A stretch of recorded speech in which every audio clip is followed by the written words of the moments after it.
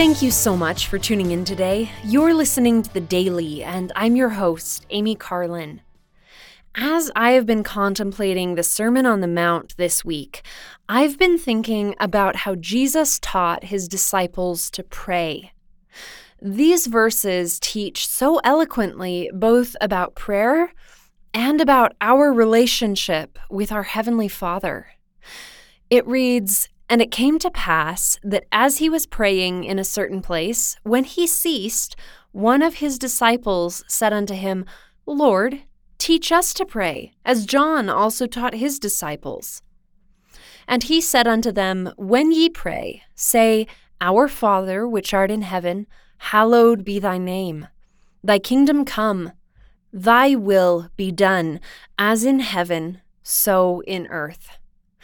Give us day by day our daily bread, and forgive us our sins, for we also forgive everyone that is indebted to us. And lead us not into temptation, but deliver us from evil. For thine is the kingdom, and the power, and the glory forever. Amen." Jesus taught that we should not use vain repetition when we pray. President Russell M. Nelson taught that the Lord's Prayer serves as a pattern to follow and not as a piece to memorize and recite repetitively. He was giving us an example of how we should pray, just as we might teach our own children.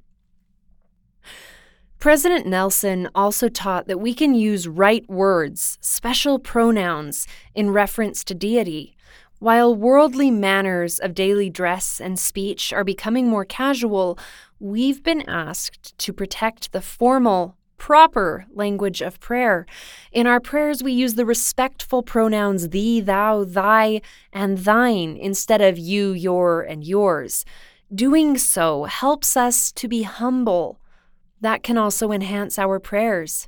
Scripture so declares, Be thou humble, and the Lord thy God shall lead thee by the hand and give thee answers to thy prayers. We begin our prayers by addressing our Father in heaven with respect, just as Jesus did. Then we thank him for our blessings and ask for the things that we stand in need of. Christ taught the Nephites, Ye must always pray unto the Father in my name. So we close in the name of Jesus Christ. The Savior continued teaching the multitude in the Sermon on the Mount. Ask, and it shall be given you. Seek, and ye shall find. Knock, and it shall be opened unto you. For every one that asketh receiveth, and he that seeketh findeth, and to him that knocketh it shall be opened. If a son shall ask bread of any of you that is a father, will he give him a stone? Or if he ask a fish, will he for a fish give him a serpent? Or if he shall ask an egg, will he offer him a scorpion?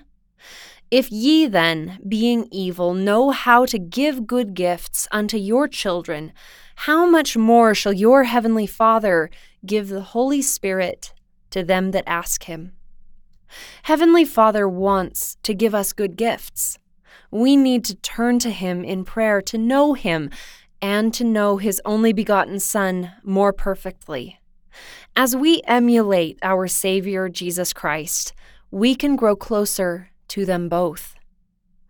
Thank you again for listening today. The Daily is brought to you by the Church of Jesus Christ of Latter-day Saints.